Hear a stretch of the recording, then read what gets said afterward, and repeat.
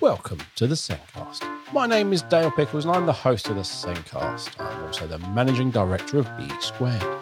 If you are a new listener, then welcome to the Sencast. The aim of this podcast is really simple. We want to help everyone learn more about special educational needs and disability, and I get to learn along with you. In this episode, we'll be discussing how to lead on behaviour in a school or college. My guest is Adele Bates. Adele is a behaviour and education specialist. She empowers schools and teachers to support pupils with behavioural needs and SEMH to thrive within their education. The Sencast is created and produced by us here at B Squared. We are the assessment people. We help schools to show the small steps of progress pupils with SEND make, and we help schools do this for such a wide range of abilities and ages. And if you're a primary school struggling to show progress or struggling to identify where a pupil isn't making progress, then we can help. And did you know you can also use our assessment software for more than just pupils with SEND? You can now assess all pupils in one system, saving you time and money and simplifying the whole assessment process. Visit the B Squared website or click on the meeting link in the show notes to book a meeting with me to take you through our assessment software.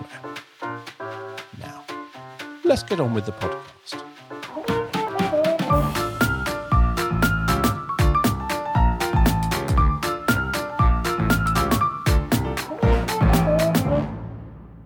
On this week's show, we're discussing leading on behaviour in a school or college. My guest is Adele Bates. Adele is a behaviour and education specialist. She empowers schools to support pupils with behavioural needs and SEMH to thrive with their education.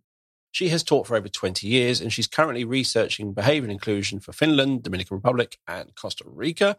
And she's also the book of Miss I Don't Give Up, Engaging with Challenge Behaviour in Schools. I can't say the swear word. You have to put a warning on. So welcome to the show, Adele. Hello. Just to be clear, that wasn't Dale just like passing wind. He was... It sounded like you were having a burp. I wasn't. Thank you. Thank you for making me feel rubbish. Thank you. I just didn't want to say the S word. The S word. Yes. The title of my book is Miss I Don't Give a Bleep. Yes. If you listen. Ready? Hang on. I'll do that again. I have a lovely machine here, which I mentioned to you before. I can just go... Wow. It does nothing else, and that might not even get it into the recording. But yeah, I got lots of different ones. Oh my goodness. I quite like that one. But I don't think I could add an expletive button in there, but I just can't be bothered, and I always forget how to use it, so I won't do that. But yes, there is a swear word in the name of your book, which I won't say on here. Or we have to stick a warning up on the podcast, so I don't do that. Right, behaviour, leading on behaviour. So behaviour in schools and colleges is an extremely complex issue, as we all know, with various different schools of thought, mostly quite strict in this country. And schools can really struggle to get that consistent approach because they're getting loads of stuff thrown at them. What is it they do? Mm-hmm. Is that it? What do they do, Adele? What do they do? Come on, solve it all. Okay. Solve it all. You got 45 minutes. Go. Well, just follow my magic method. 1, 2, 3 is exactly not the approach, basically. I think you have picked up on something integral to this to begin with, which is that it is complex. And the reason it's complex is because it depends on context. So I'd like to give an example. This sounds a little bit like I'm talking about something else, but it pulls back in. I'm in love with someone, right? And let's say I happen to be engaged with them, to them even. And in this country, that is more or less celebrated / treated neutrally, right? If I go to my partner's country, that engagement suddenly becomes illegal. If I go to 11 countries in this world, I could be given the death penalty for that engagement. Now, the behaviour is exactly the same. The context of that behaviour changes, and therefore the rules, the punishments, etc., changes. My partner happens to be female. That's how we roll. So I think this is a really useful piece that we can then put into schools. So, for example, I'm an English teacher, performing arts teacher by trade. If you bounce a ball in my English classroom, that's not appropriate. I might have to give you consequences, have a stern word, whatever it is. If you bounce that ball in your basketball lesson, that's probably a good thing. If you bounce that ball in an exam room, possibly you fail? I don't know. I need to research this. Can you fail your exams for bouncing a ball in the exam room? But if you do it in science, it could be a good thing. Exactly. So what I think is very, very important to remember here, it was interesting. I once saw a social media message by the person who is supposedly guiding the government around behaviour in schools. And he put that, he was saying, like, what could be the kind of absolutes for behaviour across the world? And my response was, how can we possibly even start to unpick that? Because we all need to breathe, and we all need to listen, and we all need to be able to receive. Don't listen. We need to receive information. We need to share information. Yeah, that'll do. That's the okay, three. Dale's got it That's the sorted. three. Tick. Right. Yeah, that's the level we should come down to. Yeah, we can't go anything above that, to me. Yeah. Because it's so varied in every country. Exactly. And we've got the other side of this, which is, I am not saying we don't have rules. I'm not saying we don't have routines or boundaries. These are integral to our schools community. They keep us safe. Okay. And especially when you're talking about your young people who have behaviour needs, the ones who you'll see more frequently on your behaviour points list or whatever it is you've got. We need structures, we need boundaries, we need routines. And I think where we get unstuck is we think that either we've got to be disciplined and have zero tolerance, or we build relationships positively and have engaging environments. Like, it seems to be that social media, government, the rhetoric around, dare I say it, #EduTwitter, it's very divisive, it's very binary. Yep. And I think that what's interesting is often it's assumed that I am on one particular side. And in fact, what I strive to do mostly is to say it's not either or. It can't possibly be either or. Here's another example. So my previous career, I was an opera singer, right? I was once in an opera that was 4 hours long in Italian. Now, I don't speak Italian.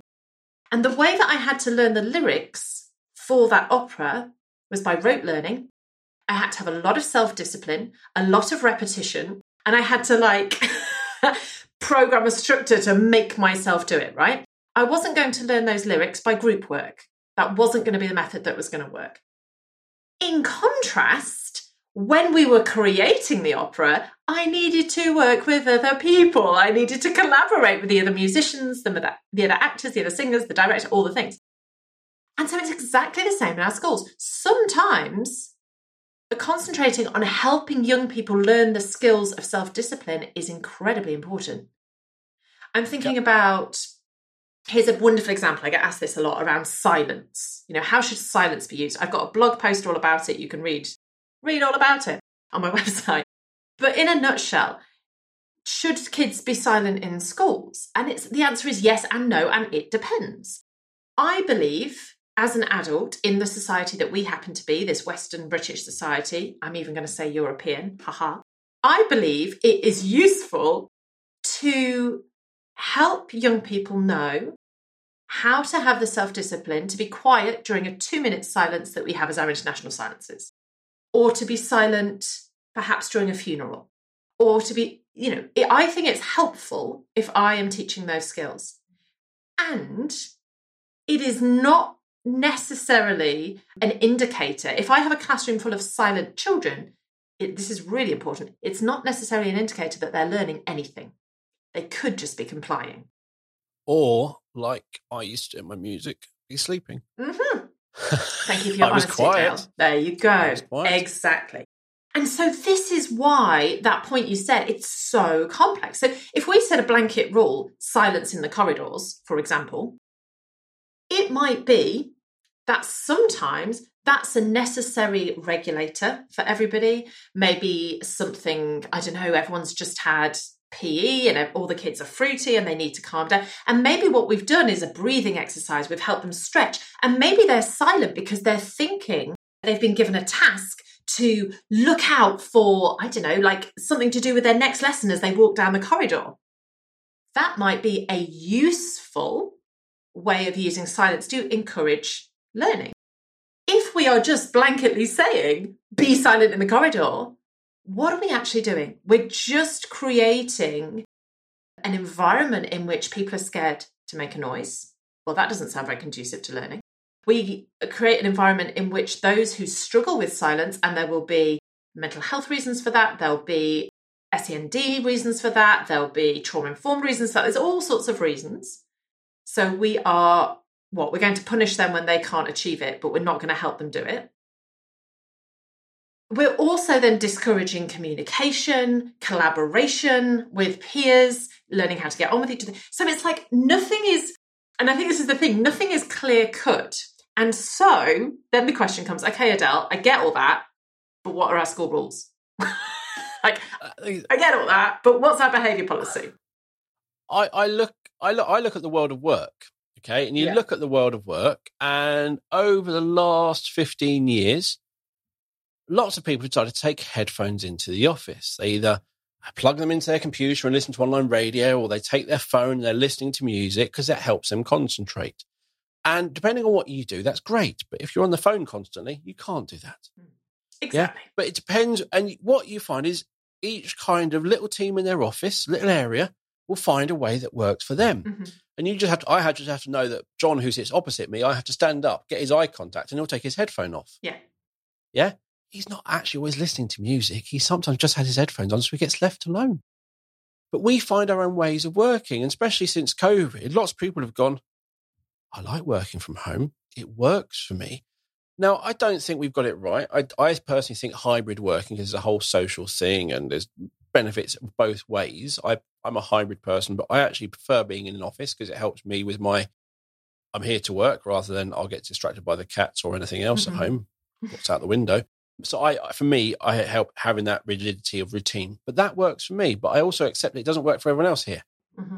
And that's saying we look at this world of work, we're going, well, we could kind of use this in school. But the bit that schools have is we're all adults and we've learned how we are. Mm-hmm. Yeah. Children haven't learned that yet. So there's that part, which means you've got to kind of go, we can't just do that with that. They've got to learn things. And also you're trying to develop those social communication skills as well. So there's a load of stuff in, but yeah, it's a really strange time with school that, especially with the kind of ideas that are being floated around zero tolerance, that you're kind of creating this horrible, everyone marching in silence in time and just creating conformity and no free thinking. This is what we want. But that's not what industry want. That isn't what anyone, the moment they leave GCSEs, not even A levels, once you leave GCSEs, no one wants that. It's interesting. Yeah. Our higher education, the people further up on the education system and employees are both saying we're getting young people who can't think. Yep. No problem solving, no creativity, nothing. And if we think about the actual troubles of the world, climate change, war, etc., what do we need? Do we need people who can regurgitate facts to do that? Or do we need people who are able to collaborate with people who may be different from them, who may have different values, who we may struggle to work with? My argument, again, would be we need both. We need those people who've got the facts, we need the scientists, we need the researchers, and we need to have the skills that we can collaborate and work together as well. And it's this idea that there's only one way that's higher than the other, which baffles me. And I need to listen to Adele and persuade her that she's completely wrong, which is not the case. But it's being able to get that information in, think about it, process it, and how do I respond to that? Whereas at the moment, they just learn how to answer 10-mark questions. I think, just to come back to the zero tolerance thing, again, I think it's a weird phrase in itself. And what does it mean? And I think this is the other thing. If you're going to put something like that in a school policy or behaviour policy, what does it actually mean? Because, for example, in my classroom, when I'm teaching, I believe that I have zero tolerance around racism, for example. If I see or hear anything that might be racist, we stop. This is just how I roll. I'm not saying this is what everyone should do, but I stop the whole lesson. We unpick that. We have a teaching point. We have a learning point. We look at what's going on. We look at where those things have come from, why it is, why that might be useful, why it might be really hurtful. Because I believe we have a zero tolerance. I believe I have a zero tolerance that I try and share around racism. Now, what that doesn't mean is I just tell them off and it's the end and they get the behaviour points. What it does mean is that we have difficult conversations. And this applies to myself as well. Sometimes I can be racist because I was brought up in a racist society with systemic problems. The same with homophobia, transphobia, biphobia. There are systemic things that we've all grown up with within a society, whichever society or context you're in. Yep. I'm a white woman, an English-speaking, educated white woman in a country that we know systemically favours white people. We have less barriers. And so there's no two ways about it. There'll be things that I do and say sometimes that will be a product of that. And so if I really, truly want zero tolerance around racism, I have to look at myself and I have to have awkward conversations. And I have to have my colleagues or friends say to me, you know how you approach that? You know how you said that? That is because of the point of privilege that you're coming from. Let me unpick this. Let me share different experiences with you so that you can understand this better. And then that's what I do with my children. Now, that is very, very, very, very different from zero tolerance. Now you've got detention. Now you're excluded. And I think this is what I deeply, deeply encourage around any form of behaviour, school-wide approaches, is yes, you have your, whatever it is, non-negotiables, your rules, the structure in which you create the safety and boundaries. And there's got to be an and. Because if you don't, all you're doing is creating compliance, resentment, and if you're lucky, a bit of rebellion. I was about to say, you either get compliance or rebellion. And I always went down the rebellion route. My mum always used to say, don't you dare. And that just, in my head, oh, you're daring me. I'm going to do it then.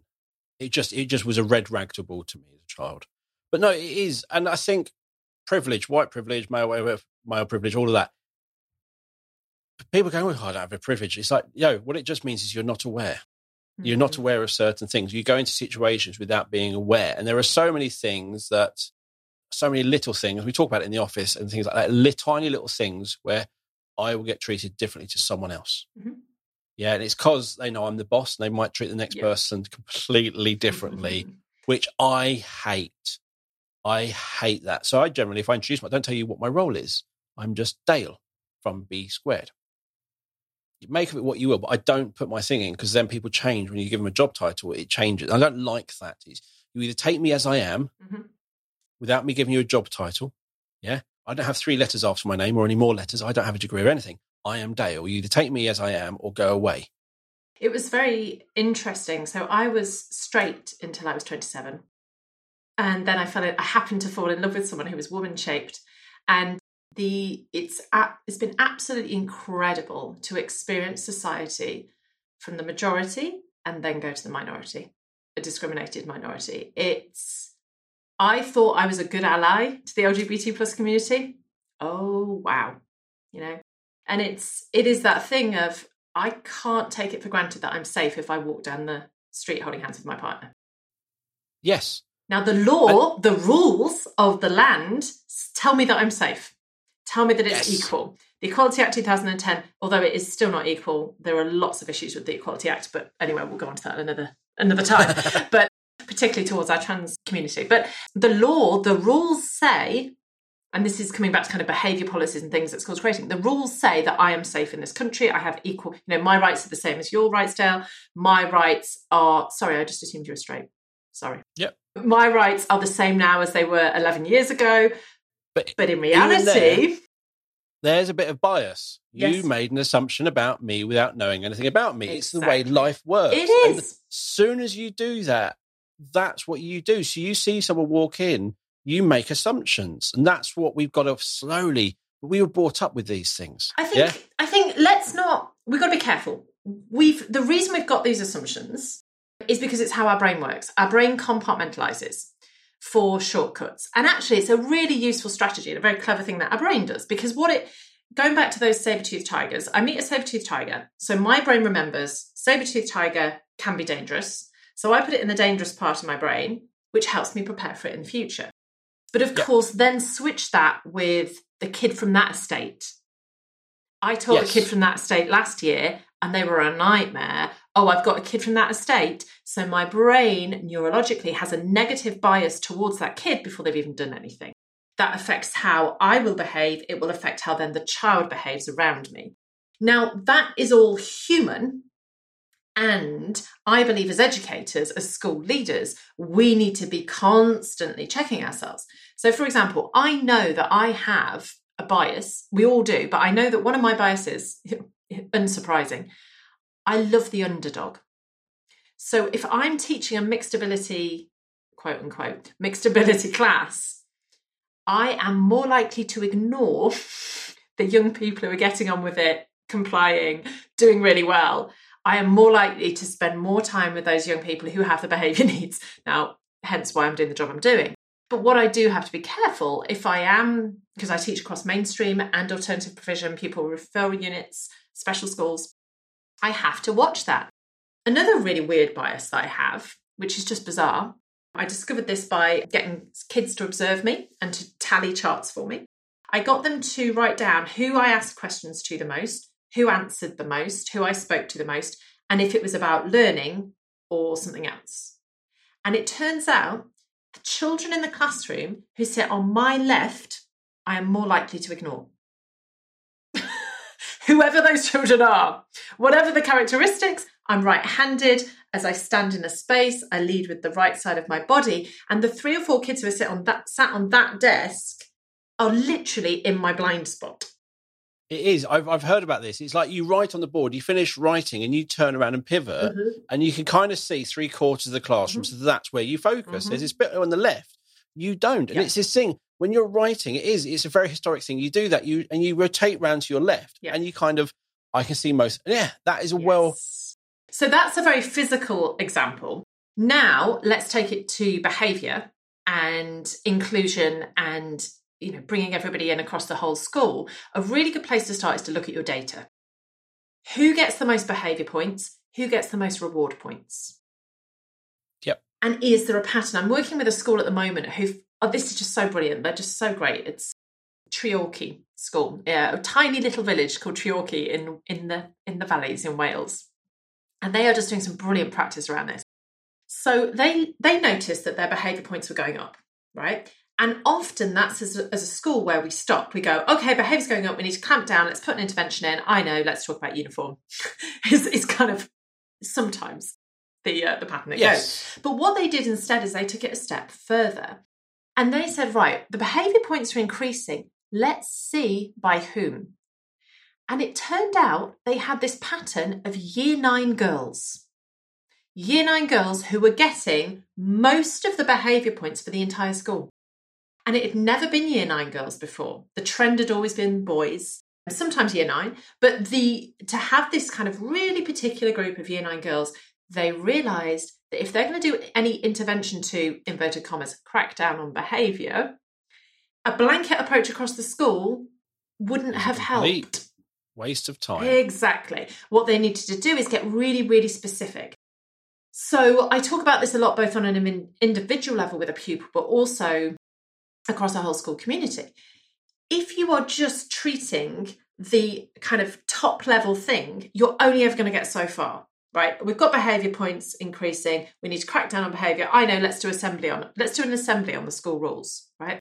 What's going to happen in that is the conscientious students will get their knickers in a twist and start going, oh my goodness, I thought I was doing that. And what if I'm breaking the rules? That's what your conscientious students do. So you're inserting some more anxiety into them. Useful. And the kids who aren't complying with those rules, they're not going to listen. No. They're not going to listen. So what this school did is they started to observe these Year 9 girls, this particular group, and they discovered within the Year 9 girls then there was actually 6 who were then getting most of the behaviour points within that. And then with those 6, they've started to do individual work and they've discovered things like there's stuff cracking off for these girls, there's stuff going on with home life. They're really struggling with anger issues and all sorts of things that they found.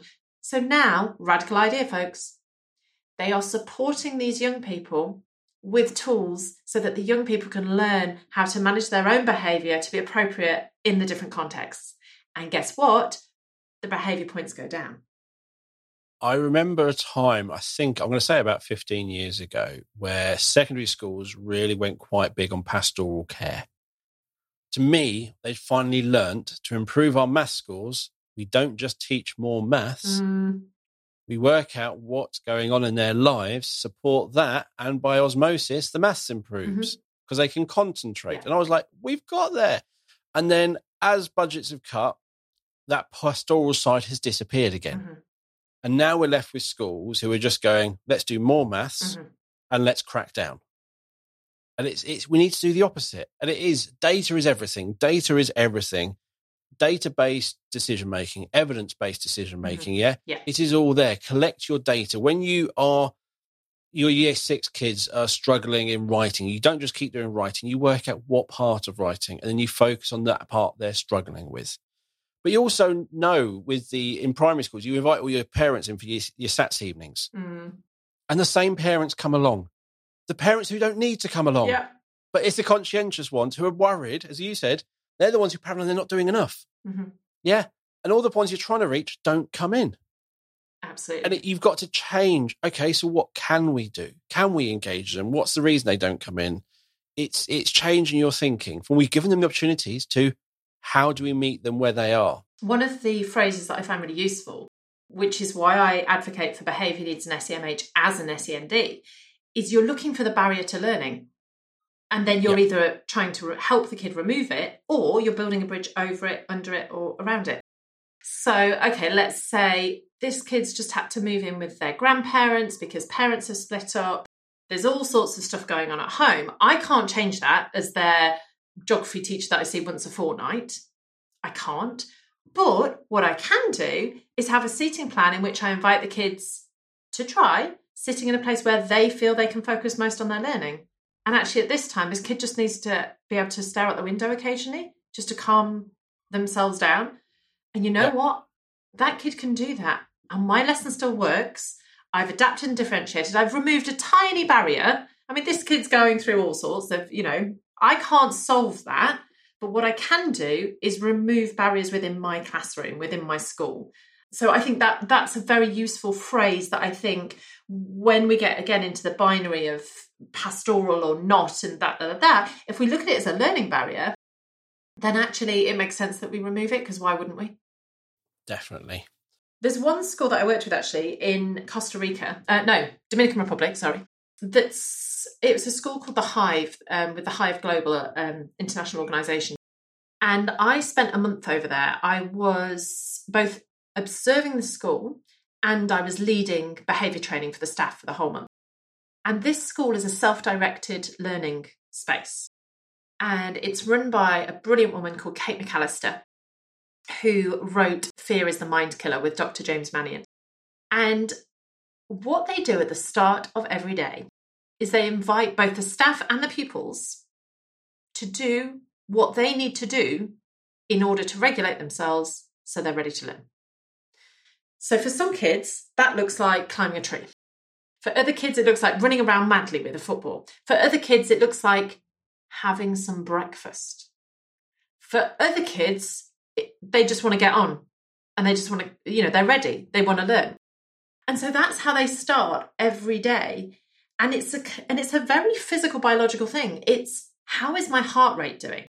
If my heart rate is really fast, that's usually a sign that I am excited or anxious or scared. What can I do to regulate my heartbeat so that I can calm my neurons down in my brain so that I'm ready to learn? So that part in my brain, the prefrontal cortex, that takes in new information for learning, that reflects, analyzes, is very rational, that part that we need for learning information is accessible. That part is not accessible if my heart's beating really fast because I've just run to school because I was late and I missed breakfast. And I mean, we were talking about it before we recorded. It's like, what does my body need? If you have young people in your room who are menstruating, they may be literally sitting in pain, / bleeding, / worrying about bleeding on the chair. Now, if that's going on, it's going to be really hard for me to concentrate on your trigonometry. Yep. There's so many things. You go back to the iceberg, there's what you're seeing and all that stuff underneath that is worrying them, impacting their life and all of this. And you just see the top bit, the bit that's visible, which is that behaviour, the communicating in a really bad way, but it's kind of, that's how it comes out. And you're just seeing this, and that's what you then respond to. You don't see all the stuff that has led there. I think, though, it's important to say, I am not advocate. I mean, in an ideal world, yes, but then there's reality, and there's particularly the British education system at the moment does not have the space for this. We don't have the space to learn every kid's cousin's second best football team on a blue moon. The way the system is built right now, it doesn't allow for that. And so I think it's really important, and I write about this in my book, it's about having space within our learning environments for young people to be able to have the tools to regulate themselves. It's not us necessarily needing to know every single detail. And I think there's kind of a balance, because often I'll have teachers saying, that's all well and good in an ideal world, Adele, but I teach over 200 kids a week because I teach art to year 7 in a big mainstream comp, So how do I do it? And there are really simple strategies you can do. I share a few on my website. You can have a look. But one of them is using the register as a check-in. Yep. So that we start bringing in useful language around how we're feeling and what do we need, basically. How are we feeling and what do we need? It's like, right now, tell you what, I'm going to practice what I preach, Dale. I've finished my water and I'm thirsty. I'm going to get some water. She's just leaving me to podcast on my own. I came with a cup of tea, so I'm fine. Oh, where should I go? I can talk about anything while Adele's not listening. It's great. But zero tolerance is, as Adele said, zero tolerance is, are we talking about zero tolerance being punishment, or zero tolerance means supporting them when they don't understand? So you left me. Yeah, I did. I left you. And you have no idea what I said. No. You have no idea what I said. But the question I'd like to ask, though, and I want to find out what you did say, is did the world end because I went and got some water? No, I literally went, I've got no idea what to say based on what you've just said, which isn't going to be a question that you need to answer. Because I understood that if how do you get, and you go, what do you think, Adele? And you just sat down and gone, what? I couldn't do that. So I had to fill in with something that didn't require a response from you. Yeah. So there was a couple of seconds where I just went, oh, yeah. Oh. Yeah. So, I mean, okay, I'm not saying that was the best example and we should all do that. But no, that is a great example. The reason is, when I podcast with someone, I expect them to always be there. That's funny, isn't it? I don't expect them to disappear. When you go into school and you're expecting one thing and that isn't there, that child is going to react. I've got a lot of things I can pull on. Yeah. But if that child's not regulated and they go in and that form tutor who's really good, or it just helps them settle, isn't there. Or they're going in and, oh, we're not doing that today because of this. We're going to do a test instead. Yeah. The unexpected is like, doing a test, and I'm somebody who's quite flexible and just like, most people aren't. Most people don't like change. Then there are some who really struggle with change. Yeah. So, it was, to me, that was a great example of, you've set all the rules. Yeah. The rules are, we're podcasting, accepting, you do that. Then you have just left. So if I'm a child and you're telling me all these rules, and we have an understanding of these rules, and you've just broken them, what does that tell me? Yeah, it's interesting, isn't it? And then also on the other side, it's like, I know I will be better at answering your questions if I'm not thirsty, right? It's a real basic need. And, possibly I could have communicated with you better and listened to your opinion a little bit more, However, it's like the world didn't end. And I think what you're talking about, change, is really key, isn't it? Especially when we're talking about autistic children or young people with social, emotional, mental health issues and adults as well. I think, again, and what I saw in the Hive in the Dominican Republic is they also supported young people with change, because we know change is going to happen. And yes, some of us are really rigid and are going to panic if we suddenly have a test put on us. But also, we do have to prepare these young people for the world, which is a changeable place. And so what I saw in the Dominican Republic was I won't go into all of it, but they used this system in which they talked about, are they in the attic? Are they in the living room? Are they in the basement? And essentially, if you're in the attic, you're kind of in the red zone, you're all highty and possibly overexcited or aggressive, that kind of thing. If you're in the basement, you are shutting down. You are lethargic, you're closing, possibly going into depression. And if you're in the living room, you're there, you're ready to learn. And so what they do within their education structure is they support the fact that as human beings, we will transition through all of these spaces. That's part of the human experience. The aim is not to force everybody to be in the living room all the time, because that's not going to work, because we're humans, right? And whether your kids woke you up last night, whether you are going through menopause, whether you are worrying about your finances, whether you just had some racial abuse on the way to work, whatever's happened will determine whereabouts you are. You can be anywhere, but what this structure does within that Kate supports in this school is about how do we regulate ourselves and how do we help the young people around us to do the same, in order that, and this is why I was so keen to work with them, in order that we are making the most positive influence we can on our community.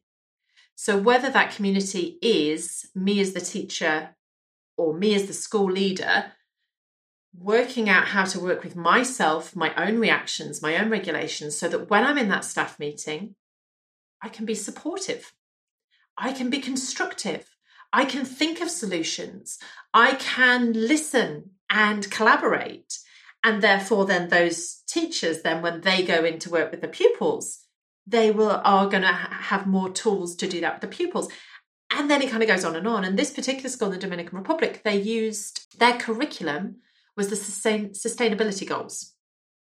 There are 17 sustainability goals. So each term or half term, they looked at a different one, and the schools would do a project around that, because the thinking is, how is this affecting me and how is this affecting the people around me? And when you start asking that question of your own behaviour, you can't then not think about things like, how does it affect my environment if I'm not recycling? How does it affect my environment if I'm mean to a shopkeeper because there was a queue? How can I help my local community with the issue they've got around supporting homeless people? And it was just incredible to see that this very, very simple practice that starts with, where am I? What do I need in order to be able to learn and communicate with those around me? It starts on this really micro level that each child is investigating every single day within the curriculum, but then it just goes macro into, okay, how are we going to solve climate crisis? It's quite incredible. But it's relevance of learning. Why am I learning this? The relevance. Why am I learning the Inspector Calls book in my GCSE? Dale, because it's a modern text and it's on the syllabus. Air quoting. There we go. Because I said so. That's what Dale just said. Because I said so.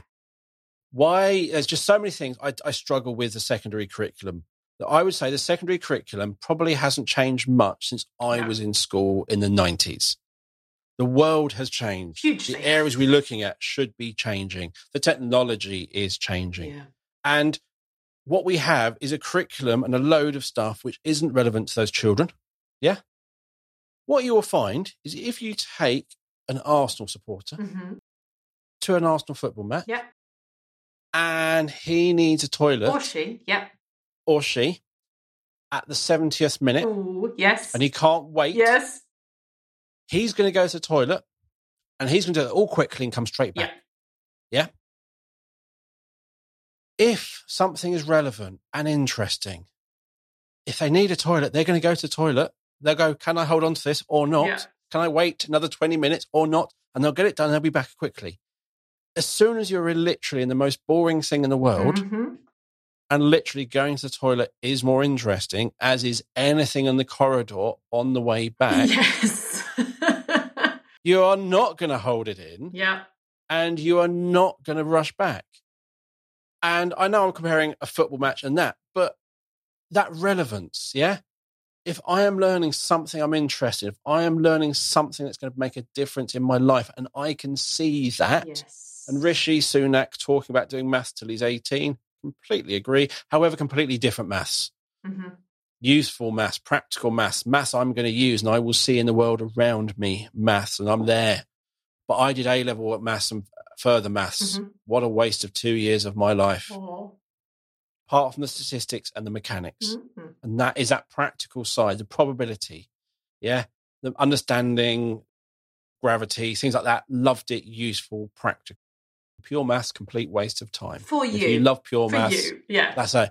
But for the general public, in what I have done in the 20 odd years since then, Mm-hmm. it hasn't been relevant. Yeah.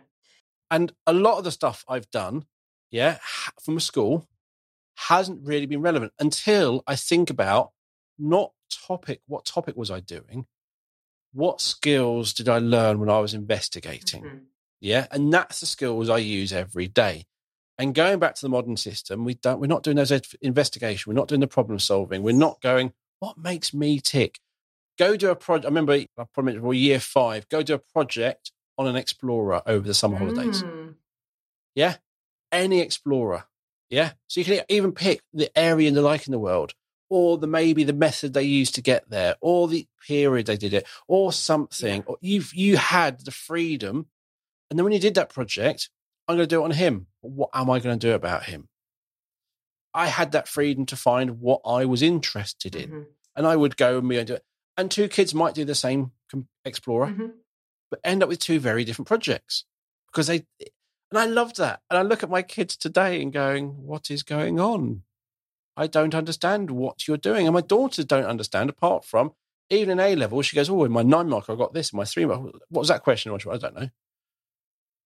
I remembered the questions I was answering. Yes.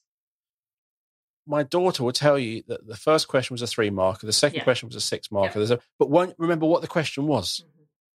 And that's wrong. I think you've said something really key, which is relevance. You haven't said we need interesting, engaging lessons, all singing or dancing with bells and whistles. That is not practical or realistic, especially in Britain. So I would share a short story with you, and I think this is just incredible. I think I was cover teaching or something. I don't know. It just wasn't my class. I just remember it just wasn't my class. And the bell went for us to go. We'd done a double period of revision, geography. It was really ugh. I think I was covering. Anyway, the bell went. I went to let the kids out. The handle came off in my hand. The handle to the door came off in my hand. I was locked in the room with 35 year 11s, right? And the bell had gone. Now, in this moment, it's so exemplary of what we've been talking about. No matter how teenagery they were, in that moment, they're kids. And they looked to the adult in the room to assess the danger, right? So the first thing I noticed was that I had to keep calm. If I'd have gone, oh my goodness, then I've just have heightened that classroom. And at this point, I had no idea how long I would be stuck in a classroom with 35, 15 to 16-year-olds after a double period of revision. So the first thing was that I consciously did the best that I could to remain calm so that they knew that they were safe, right? And if you're in mainstream, you might think safe might be a bit of an extreme word, but okay, comfortable, And I didn't know those kids. I don't know what their experiences are like. So what I did next is I said, okay, we're going to sort out how we're going to escape from this classroom.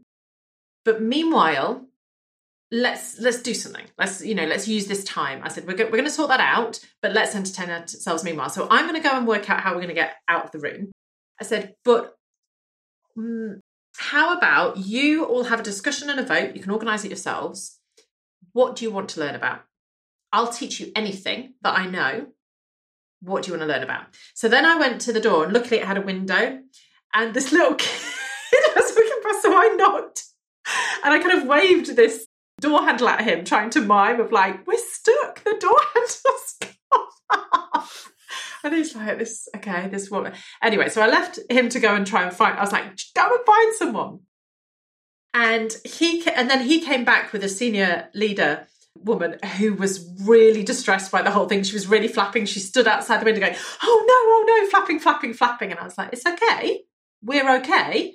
But if you could like mend the door so that it opens, that would be ideal. So we're kind of miming this through the window. By this point, the kids had decided what they wanted to learn about. I'd let them do their own voting and democratic decision. And they came up to me and they said, Miss, we'd like to learn about taxes.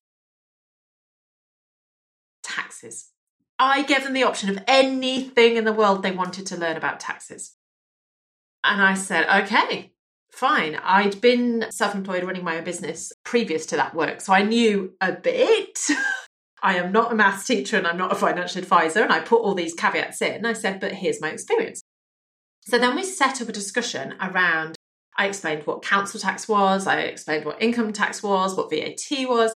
And then we started getting into these debates. And they were like, hang on a minute, miss. So like, I'll pay money into this, but I might not use that service, but I'm paying for it.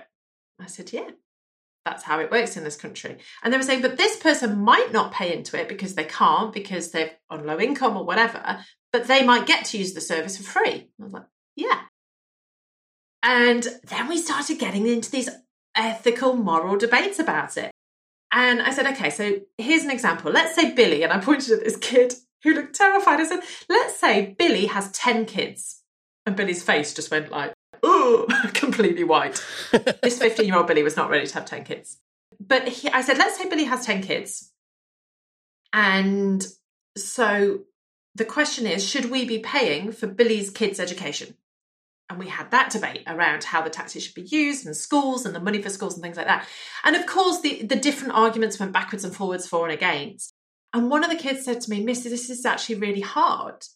And I said, yeah. I said, this, in a nutshell, is kind of like Parliament. These are the things that we are debating as adults. This is why it goes wrong. This is why we fall out. This is why there are wars. This is why, because these things are not clear-cut. It's not easy. There are not easy answers. Unlike a lot of the way that we present education to our kids is the idea that here's the answer. Even in English, I mean, don't even get me started about the English GCSE syllabus. But anyway, we present it as if there's a right and wrong answer. And then when they don't get it right, they get upset. But what I'd invited them to do is to go, there literally is no right or wrong answer. It's depending on context, it's depending on society, it's depending on so many things. But isn't it just incredible that when they're locked in a classroom with a teacher, the thing that they request is something that is going to be relevant to them? It's taxes. The most boring topic there is, probably. Well, in one way, yes, but it ended up not being.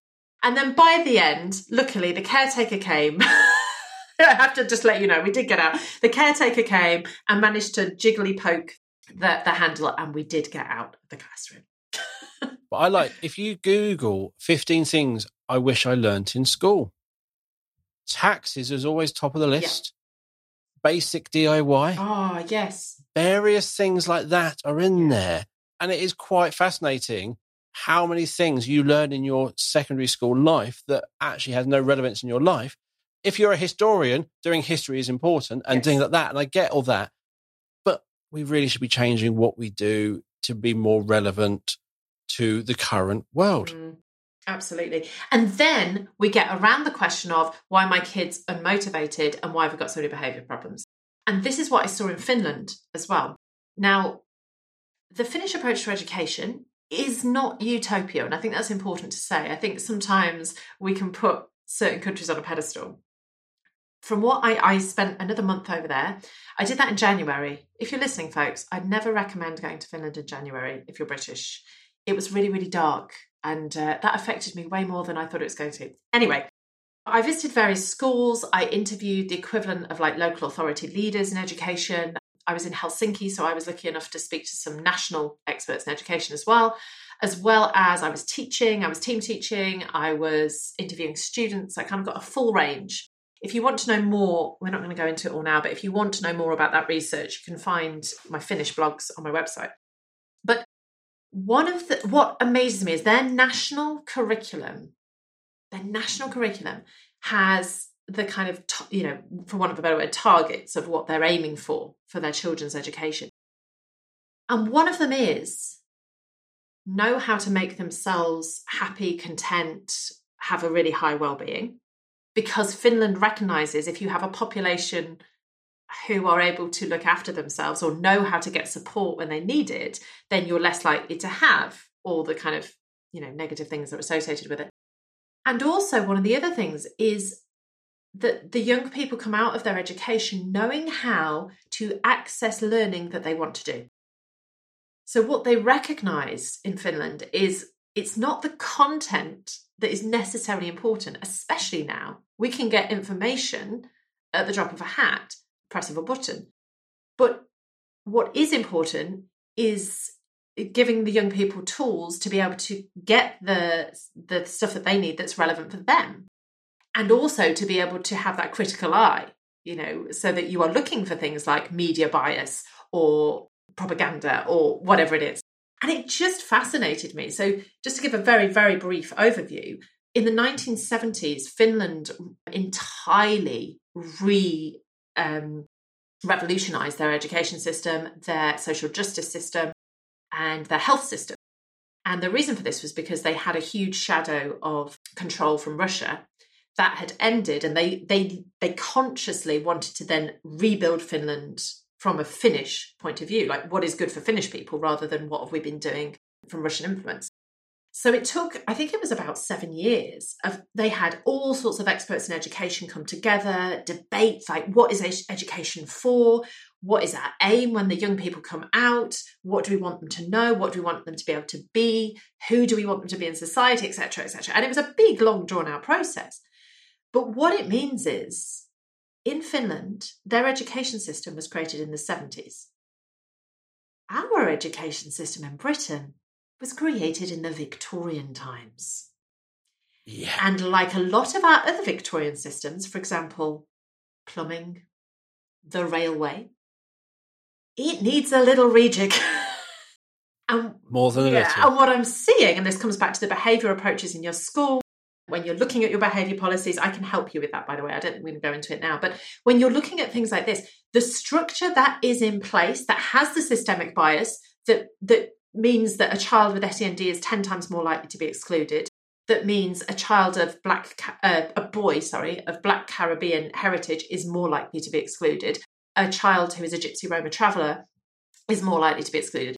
When we look at these things in behaviour, we are looking at a Victorian system. Yep. And then we wonder why it's not quite fitting for 2023. Definitely. I just had a quick look at things I wish I learned in school. And one of them was there's more than one path in life.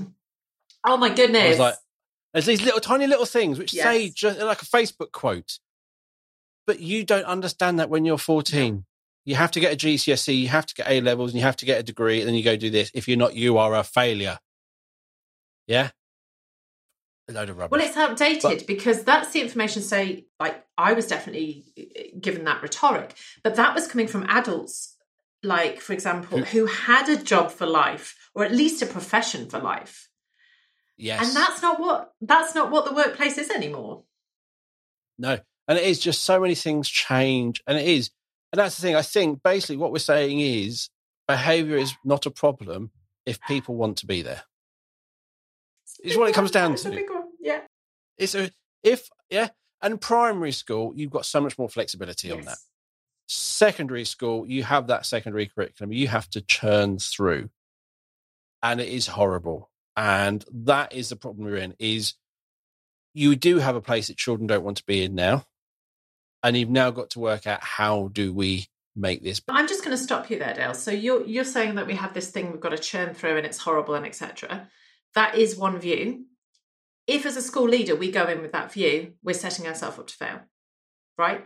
We have to start thinking, okay, these are things that need to be done because of the system, because of the Department of Education's guidelines, yada, yada, yada, yada. And how can we make this relevant to the young people we've got? How about, I've done this before. I have gone, we have to study this. I've got to give you this information that you've got to regurgitate. That is the system. And I've sat, especially secondary school, where they can do it. And I've sat with them and gone, how are we going to do this in our classroom in a way that makes you want to be a part of this? I say, and I give them the choice. I say, look, I could stand here and I could talk and talk at you. I could just tell you all the information, you write it down, or is there another way that would work for you? And sometimes what's very interesting, some children say to me, I actually do just need a fact sheet because I'm really good at learning things like in my head. If it's in a fact sheet, I can tick it off. Great. I provide that resource for those kids. Then I have other kids who say, I can understand it when you talk to me, but if you give me a sheet, I can't, like, the information doesn't come in. And, that's a very, very small example. But I think when we're looking at school-wide behaviour, I think one little thing we should pick up on before we end is this word consistency. Yes. I am always asked, or told rather, there's no consistency in our school. That's the problem with our behaviour. Now, my question back is always, what are we being consistent of? We are in a planet that is constantly moving and changing. We change with the seasons, we change with day and night, we change with all these things. So if we're going to be consistent, let's not set ourselves up for a fall. Let's not try and be consistent and hold really tight on something that actually our very world that we live in is telling us is going to shift and change. So I think this is going back to the other podcast we did of like, the way that I do behaviour and the way that you do behaviour is going to be completely different because we're completely different people. And yes, we might have some consistency through there. For example, the kids have all got to be wearing their blazers in the classroom. Now, what I think about that, whether that's right, wrong, it's kind of irrelevant. I've been hired by the school, or, I'm a senior leader in the school. This decision's been made, blazers on in the classroom, right? Fine. There might be some consistency there. But how about what's more important, the consistency of that or the consistency of understanding and compassion and kindness, so that when Lucy has broken her arm and it's really awkward for her to wear her blazer, she doesn't get a detention for it? Yeah. I'm someone, I run hot. Yeah. Yeah. I will generally not, if I say I'm in the least clothes in the room, that does sound wrong. Nice, yeah. Generally, I will just be in a T-shirt and trousers or T-shirt and shorts. And you'll be in the office, or I'll be out.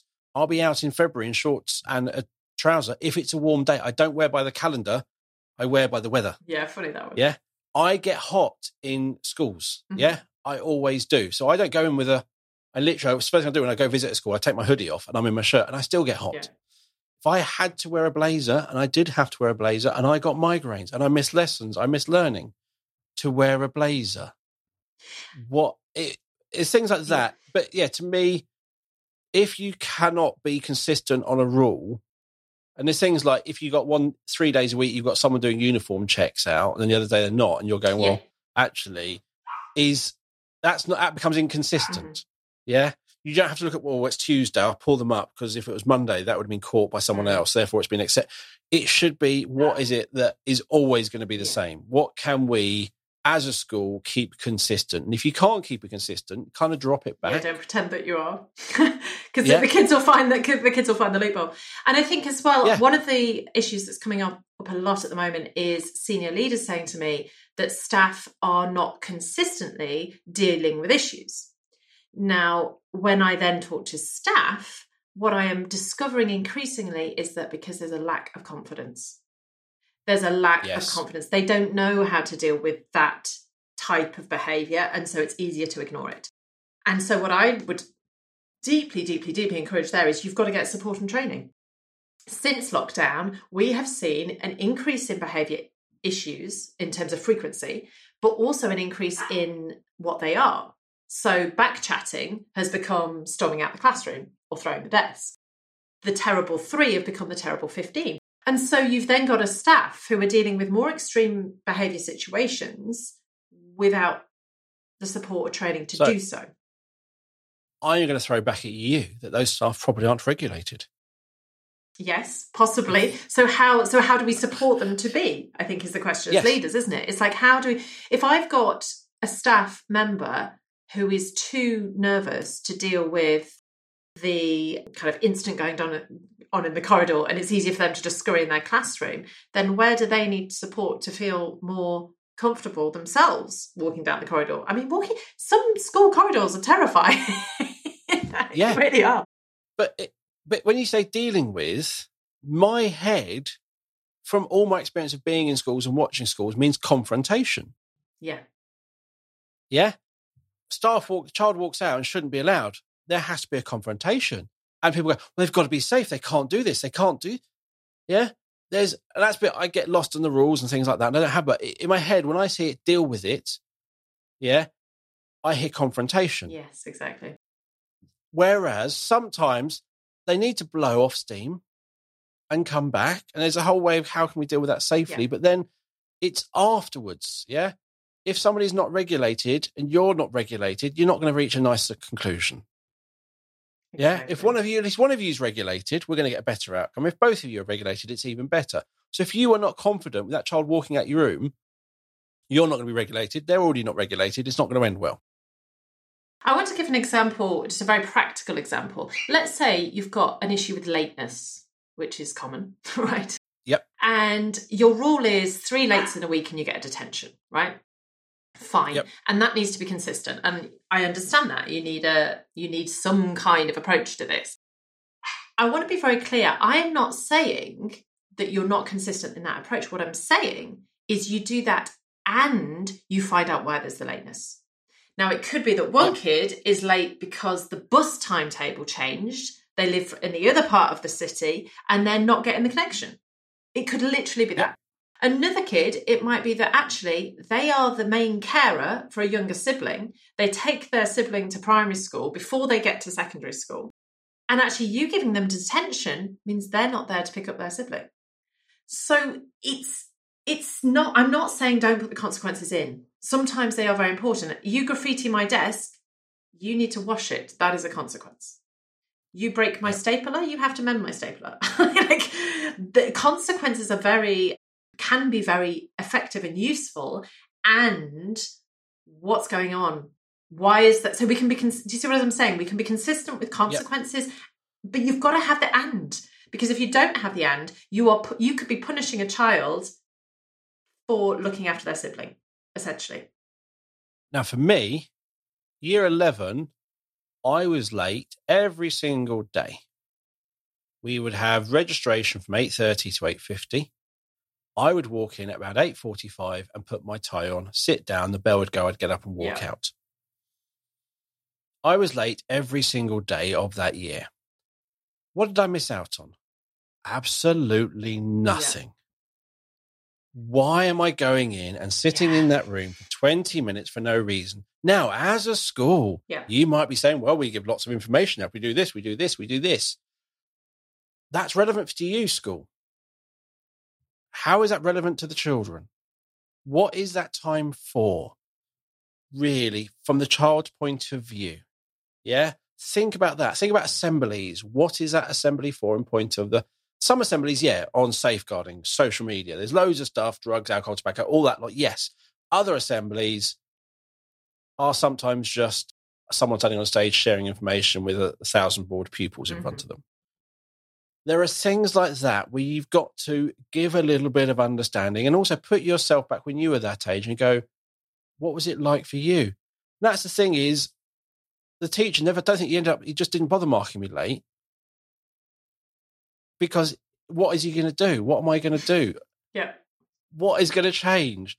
And I was again, going back to my previous one, I talked about coming across as arrogant and realizing it's like, you tell me why I should be here, what benefit it will give me, and I'll be here. Then I waited. And there was silence. So I said, thank you. I don't have to be on time then. And I admit that as a 13-year-old boy doing that, or 15-year-old, I probably came across a really horrible child. I did get called arrogant by a teacher, and I got called, that's nice, what does that mean? And she sent me off to get. And I get there, and I now look back and go, yes, I was a little.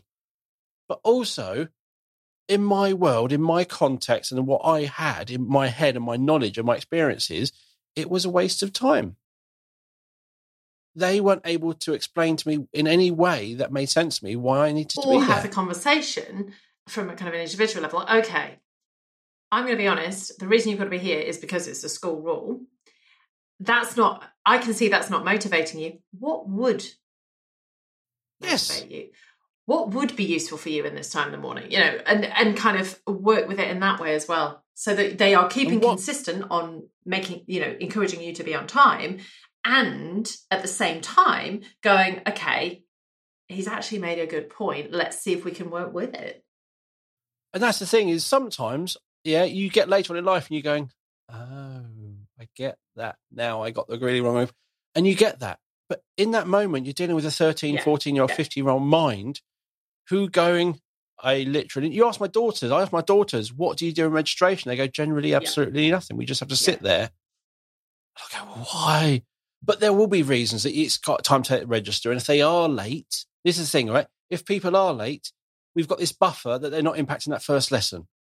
There are general reasons for it. Interestingly, I worked in a school that actually did it the other way around, and they did it because of DEAR, Drop Everything and Read. It was a literacy initiative. And they were doing Drop Everything and Read in form time. And then they discovered that the kids that were always late are more likely to be the kids with the lower literacy level. So they were missing out on the intervention that was meant to be for them. So what they did is they changed the entire timetable. They had first period start at whatever it was, 8:30. Like the bell went for the start of school. They were in lesson. And they put form time after second period, because by that time, those kids had turned up and they would get that literacy. Very, very interesting way to go about it. But it is just, don't do, this is the way we've always done it. Or, well, this worked for me. Or this is what I did at school. Yeah, we're in a very different world. We are in lots of different ways. And if you look at Mr. Dyson, I'm not going to say Elon Musk, have gone off him, but lots of other amazing people, a lot of them are neurodiverse. They think outside the box. They're the people changing the world. The person who went, we can clean up the oceans with plastic. We can do this. We can do this. We've got this. Various things that people just go, I want to change them. I want to do something. Greta Thunberg is a great one for, most people go, well, no, you're only a little girl. You should be in school. You shouldn't be saying this. You should be just doing your history homework. And she just went, no, I'm going to say it. I'm going to do this. And she went and did it. And she is changing the world. And I think, coming back to what we talked about at the start, as in rules, and I've written on this as well, don't forget that some of the greatest rule breakers have changed the world in a positive way. I mean, Rosa Parks was a rule breaker. She needed to be. The suffragettes were rule breakers. They needed to be. If we hadn't had those people breaking rules, then we would still be living in a very, very different world and society. And that blog post that I've written on this actually is like, when are we going to get a woman on the moon? It wasn't until a couple of years ago I didn't realise we haven't had a woman on the moon yet. And I was like, how do you get a woman on the moon? And then you look at all the kind of systemic bias against and why that happens. And it starts right from the start, STEM, women in STEM, how we teach very small children, their preferences, it starts right down there. So currently, to be a woman on the moon, you need to be a rule breaker. You need to have at some point during that journey have gone, actually, no, this is for me. Even though the world's telling me it's not. And I think this is what our education system in Britain is doing very badly at the moment. It essentially says, in that Victorian way, here's the system. We are going to create lots of things the same, like a factory. And if you don't fit into that for whatever reason, whether it is neurodiverse or you've got these needs or you've experienced trauma or whatever it could be, if you don't fit that system, you're not going to do well. That is what our education essentially says to our young people. And yet, as you've just said, we know that some of the people who are making the most profound positive change in our world are those very people who didn't fit in. I would just sum up our education system too, because I said so. Yeah. Yeah. Because all those rule breakers, they didn't just go, that's a stupid rule, I'm going to break it. Why? Because I'm bored. They looked at that rule and went, that rule is wrong. Yes. That rule is limiting me. It's limiting others. That rule shouldn't be there. Yeah. It's not just because it's just a rule. They looked at that rule and went, that rule is wrong. There's no need for that rule. And they broke that rule. They're not doing it because they're bored and they're being rebels and it's just, it's a rule, let's break any old rule. That rule will break that rule. They broke specific rules for a purpose and a reason, which has made the world a better place. And we do have to look at the other side that says, I mean, I don't know about you, but I am not saying we don't have rules or structures, because that's anarchy. And I have been in anarchy type situations and I don't feel safe in them. So it's about, how do we establish systems and communities in which we have a buy-in? And one of the ways that I do this when I work with schools, particularly around behaviour approaches, if a school is looking to rewrite the behaviour policy or really actually look at what's going on in behaviour school-wide, is one of the first things I do is set up what I call a cross-party consultation. If we're going to talk about behaviour, in the room, we need the people who deal with the most challenging situations every day. That's your teaching assistants. That's your dinner supervisors. That's your caretaker who gets told where to go all the time because they don't have the same level of respect to the teachers. It's also the kids known for their behaviour. I get them in the room.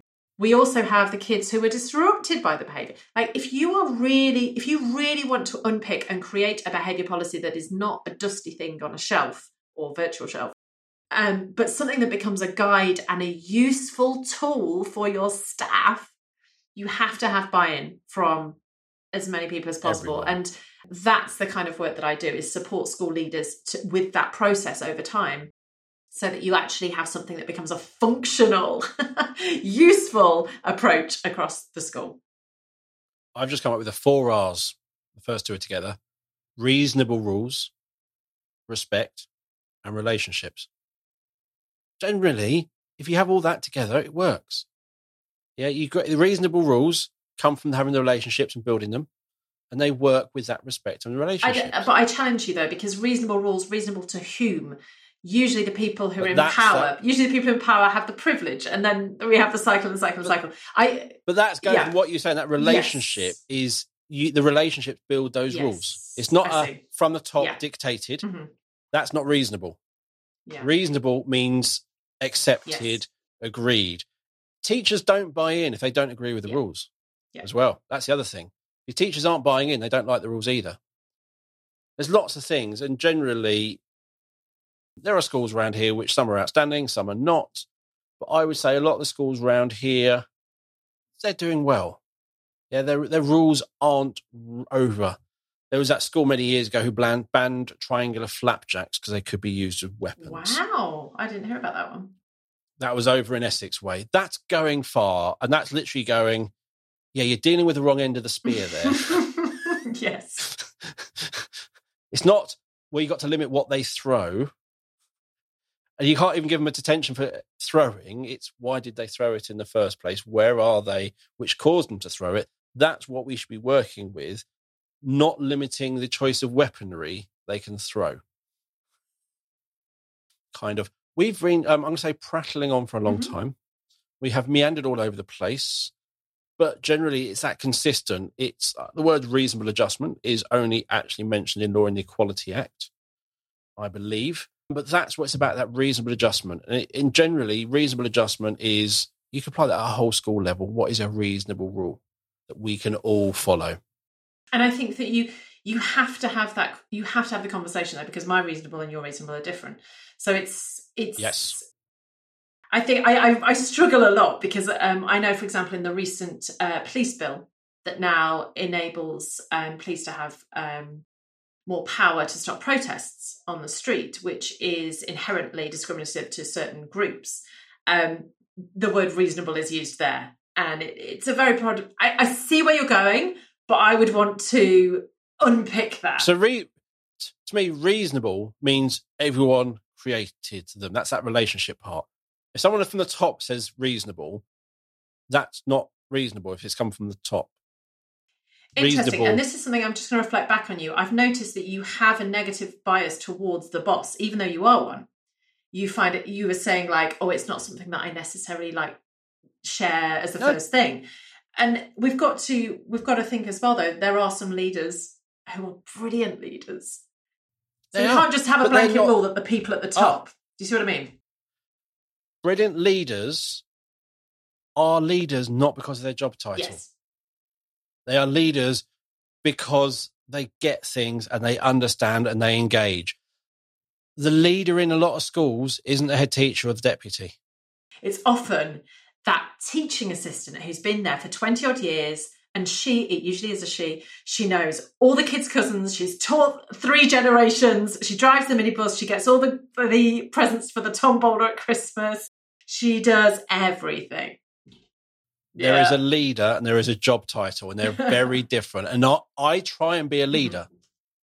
I don't be a job title. That's that thing. It is, I am negative. If someone walks up to me with a job title, I'm not interested. Generally, you're doing it wrong. I should respect you because of the values you're presenting me, not because your job title demands it. Yes. And I was horrible. In my college, I did computing, 3-hour exam. Yeah. I finished it in an hour and a half. I did lots of others. My sister did the same thing years earlier, and she was allowed to leave. We weren't allowed to leave. We didn't find this till we sat in the exam. So I had almost an hour and a half, and I did multiple of these. I said to her, why can't we leave? And she went, because you're disrupting. I went, are we all sitting here for another hour and a half? He's going to be more disruptive. Because you're flicking your pen, you're like tearing the paper. Yeah. And she went, if you have an issue with that, write a letter to the principal. And then that was the point. I handed it to her because I knew that was coming. So in the exam, after I finished my exam, I'd written on my spare paper a letter to the principal and then demanded a meeting with the principal, which I didn't get. I was horrible as a child. I do get that now. But again, I didn't just pick a rule, any old rule. I literally went, this rule is wrong. Yeah, that rule is wrong. And generally, when one person sees it's wrong and others following them and you have momentum, that rule is probably wrong. I have a thing with my colleague, John, if you see a sign which says keep off the grass, generally they recognise that you're trying to walk across the grass. We go to some training event where the straight line path is the straightest, but the actual path goes complete diagonal. And you're like, I need to get to there. Why is there not a path there? And you can see where it's worn. And they put it like, you're recognising there is a problem. Your way of solving it is to put more signs up, not to address the problem. And sometimes people sit there and go, I'm King Canute, whatever it was. I've put my chair, the tide will not come in. This is what's going to happen. No, what's going to happen is kind of what's going to happen. And you can get on different levels. I'm not an anarchist. There are rules you follow because they're sensible, and there are rules which are stupid. I think that's a great place to end, Dale. That's a great tip. Did you know, this is a stupid rule, did you know that if you record something off TV and keep it for more than 7 days, it is illegal? I did not know that. I don't have a TV. Did you know recording from a CD to a tape is illegal? Wow, 90s 8-year-old me is... Making that mixtape for that journey in that car, that was illegal. You only bought a license to listen to that music via CD. So that is a rule that we didn't know about. It's a stupid rule, but we all broke. So I think there are some rules make sense, and some rules, even though they're there, everyone just ignores them. So it gets, as we said, right at the beginning, it's complicated. And what will work for a school in London and what will work for a school in Penzance, very, very different. Even what would work in a school down one end of the street compared to the other end of the street can be very, very Definitely. Definitely. So thank you for coming on the show today. You've given me another link so people can get hold of you as well. So I'll be putting that link in the show notes. For my Behaviour Lead Mastermind. So if you are in charge of behaviour in some way in your school or college, so you might be an assistant head, or you might be the pastoral lead, Senko, you might be the head, depending on your school. It's a space we get together once every half term, British half term, and I will do a teaching. Often it's sharing best practice around behaviour that I've seen in my research and in the work that I do. And then the second half is gorgeous. All of the members of the mastermind get a chance to ask questions and to go, this is happening in my school and everyone keeps asking me what to do and I think we're going to do this, but what can we actually do? And it's a gorgeous community. So yeah, if you are in that role and you're kind of leading on behaviour, and I really like inverted commas on that, because often people will say to me, I'm supposed to be the lead on behaviour, but I think and it can be quite an isolated role sometimes. So that's why that's kind of sprung up. And that is for you to get, you can either come along to one session on a particular topic, or you can come along and be part of it for the whole year. So yeah, come and play. Marvellous. So you'll find that in our show notes, as always, along with Adele's contact details. You can find her on Twitter and things like that. And you'll find the show notes, as always, wherever you're listening to the podcast or on the website. And as always, thank you for listening to the show. If you haven't subscribed, click on that subscribe button, follow us on social media, share us on social media, tell everyone how amazing my guests are. And on Twitter, Facebook and Instagram, just search for The Sendcast or tag us as The Sendcast and you'll find us. And as always, let's talk about B Squared. We help you to show progress for your pupils with SEND. Yeah, whatever area you're looking at, early years, engagement model, primary, functional life skills, employability, anything like that, we have a way of showing progress for pupils with SEND. And it's the same, England, Scotland, Wales, we have you covered. Have a look at our B Squared website, and on there you'll find all about our training courses, our conferences. You can read our blog, you can watch me talk about assessment and data and many other things for hours with all of our webinars, all on that website. And you'll find a link to the website and to book a meeting with me to take you through our software in the show notes too. So thank you for listening. We'll be back next week with another episode of the Sendcast. It's goodbye from me. And goodbye from me too. Thank you. Bye, everyone.